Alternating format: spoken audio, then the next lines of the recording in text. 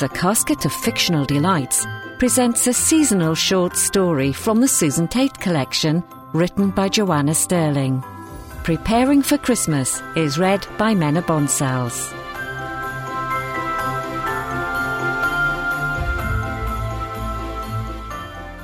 Where are those extra thick socks?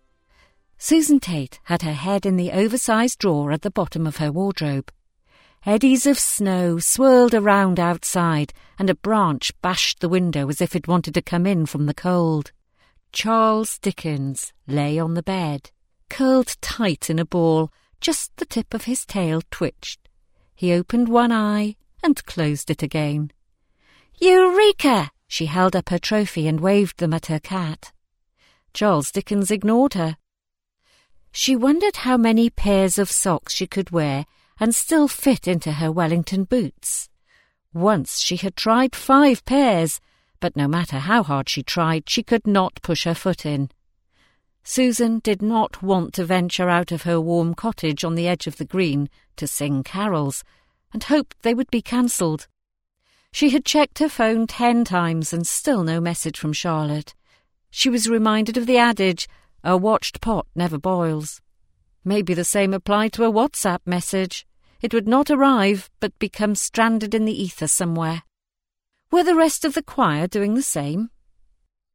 The choir assembled in the church porch, its solid stone roof protecting them from the weather. Charlotte, choir mistress, head teacher at the local primary school, and a keen rambler, handed out laminated sheets with the music and words. A little bit of inclement weather was not going to deter her. Susan's lantern flickered and spluttered, and she wished she'd invested in one with a battery like some of the choir. She tried to distract herself by counting through her list of chores mounting up. She made endless lists, both at home and work, in a vain attempt to put order of some sort into her life, but it wasn't working. There was still a myriad of tasks. Finish writing Christmas cards, post Christmas cards, find a present for Aunt Mary. As a child, she'd given all her aunts bath salts, but these days, as an adult, she was expected to be more imaginative. "Are we ready?" Charlotte called out. The small group moved out from the shelter of the porch onto the green. Susan saw several neighbours and friends had come out to hear them. There were strings of multicoloured lights around the green, and Susan could just make out some of the tinsel and decorations on the benches.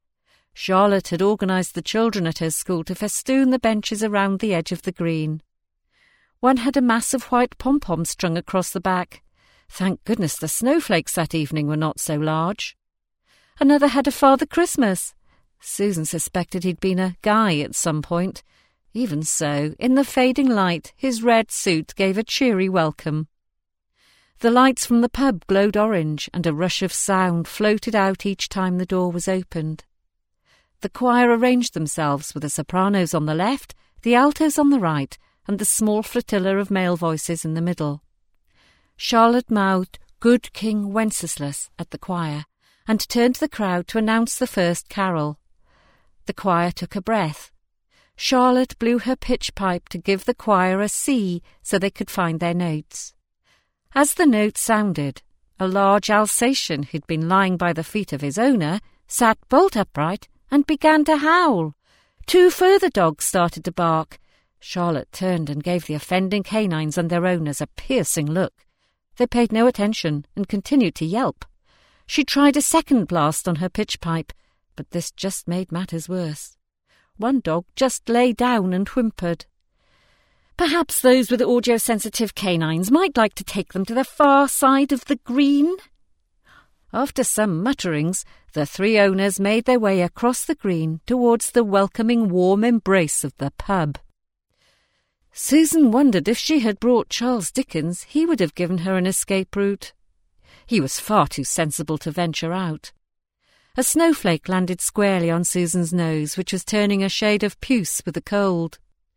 She tried wrinkling her nose to dislodge the offending flake, but to no avail, and resorted to balancing both her lighted lantern and laminated music in her left hand, while quickly brushing off the offending flake and continuing to sing.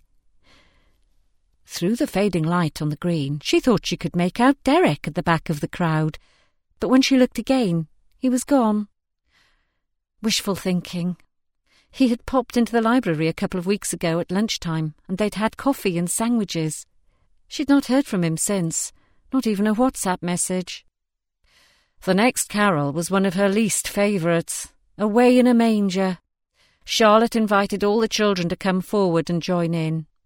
As if by magic, more laminated sheets were produced and handed out to the mass of multicoloured, knitted, gloved and mittened hands. They were insufficient to go round, and a hiatus of who shared with who ensued for what seemed like an age to Susan as her feet grew colder, despite the layers of socks she'd managed to squeeze into. At last, order was restored, and a chorus of squeaky children's voices began, Away in a manger, no crib for a bed, the little Lord Jesus laid down his sweet head. Shouted out words rivalling each other to be the loudest, all out of tune and time. Finally, the dreadful cacophony ceased, and the ranks of doting parents and grandparents clapped enthusiastically. The choir will now take a short break for 15 minutes. Hot chocolate is available in the church hall. Thank you again to Mrs. Hodge and her ladies of the WI for arranging this. Past experience had taught Susan there was no point in heading for the hot chocolate. There would be a great crowd, and the hot chocolate was usually a rather weak and feeble beverage. Instead, she stomped about, vainly trying to revitalise the circulation to her feet. Hi there. Susan whipped round to see Derek smiling at her, his bobble hat swaying back and forth. The choir is really good. Oh, do you think so? We haven't done as much rehearsing as usual. Susan shifted from one foot to the other, feeling a little embarrassed with the level of praise. I thought this might be useful. Derek handed her what looked like an extra-wide piece of elastic. It's a head torch. I use it sometimes when we're doing house clearances. I had it in the car. Derek flicked a switch on the top of the elastic and a beam of light appeared. I thought it'd be easier to use, giving you a free hand. You wouldn't need the lantern. You seem to be having trouble juggling it as well as the music. He held out the torch, looking straight at her with that disarming smile of his. Oh, what a great idea! How marvellous! Fabulous! Susan realised she was gabbling. A shy grin spread across her face. Yes, please, it would be a great help. I'll give it back at the end. Were you planning on staying to the end? Come on, everyone, places, please, Charlotte called, clapping her hands and directing them back for the second half. Derek fixed the torch around Susan's head and switched on the beam. Tentatively, she handed him her lantern. Would you mind holding this till we're finished? Delighted. I'll walk you back. It might be slippery. Susan did a metaphorical jig inside. The second half was to begin with In the Bleak Midwinter. Thank heavens no more howling canines, thought Susan, and most of the small children had been taken home into the warm. But then she noticed a couple of the basses and one soprano were singing a different tune to the rest of the choir. A fellow alto whispered in Susan's ear. Frank, Paul and Mavis went to the Bull and Buttercup for a quick one rather than risk the hot chocolate, and have forgotten which tune we're supposed to be singing. It was discussed and agreed at the last rehearsal we would sing the traditional Holst version and not the more trendy one by Harold Dark. Charlotte'll be furious with them. Charlotte was already staring at the choir with her most stern look. After a couple more carols, Charlotte turned to the audience, or perhaps spectators was a more accurate term, and announced, Let's get everyone involved, help keep you warm. The next carol is God Rest Ye Merry Gentlemen. Have you all your sheets? Some diligent souls pulled out pieces of paper in various states of crumpledness. Charlotte waved her left arm at a lad who was standing holding a large holdall. Hand them out, please, Terry. Susan noted the irritation in Charlotte's voice. Now, everyone. 1, 2, 3, 4. God rest ye merry gentlemen, let nothing you... The audience started, but before they'd finished the second line, No, that won't do. Let's try again. Please all after 4. not before and not half a beat after. 1, 2, 3, 4. It was certainly an improvement, but by no means perfect. Susan hoped Charlotte would not make them start for a third time. She caught Derek's eye and a wide grin spread across his face. Quickly she tucked her head down behind the laminated sheet, hiding any potential giggles. "Thank you, everyone. Wonderful uplifting singing. We wish you all a Merry Christmas and safe journey home," Charlotte said. There was clapping and shouts of "Well done!" The choir needed no second bidding, and small groups split off, some towards the Bull and Buttercup, others joining family and friends on the green. Derek strode towards Susan. "Ready to go?" "Oh, yes, my feet are totally numb." They walked amiably for a few paces in silence, the sound of crunching snow under their feet. Susan wondered how to broach the subject of a nightcap. Then, without warning, first her left foot and then her right began to slide from beneath her, in what felt like an age, but could only have been a second or two. She was falling backwards in an ungainly display of arm-waving and a cry of shock. She found herself flat on her back in the snow. She lay still for a few moments, taking in the situation. "Are you okay? Can you sit up?" Derek was looking down at her. "I think so." "Take it slowly." She grasped his outstretched hand and hauled herself up, gingerly testing each leg before she put her full weight down. "I don't think I've broken anything." "You'll be a bit bruised. You went down hard. Take my arm."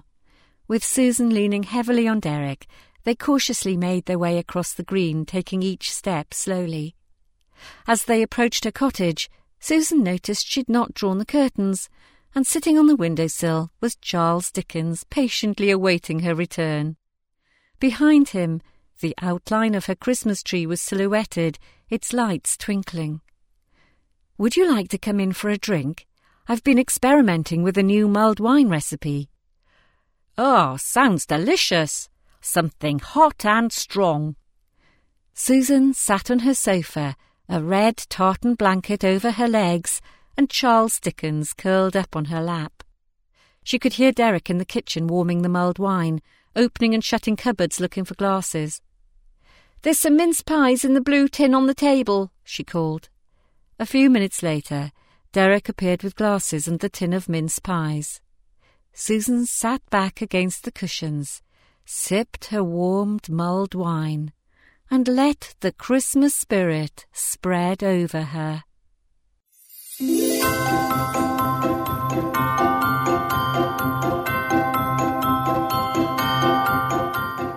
Preparing for Christmas from the Susan Tate series by Joanna Sterling was read by Menna Bonsells. There are more short stories and flash fiction on the website thecasket.co.uk. The Casket of Fictional Delights podcasts are also available on iTunes, Amazon Music Podcasts, Spotify, Google Podcasts and many others. Thank you for listening.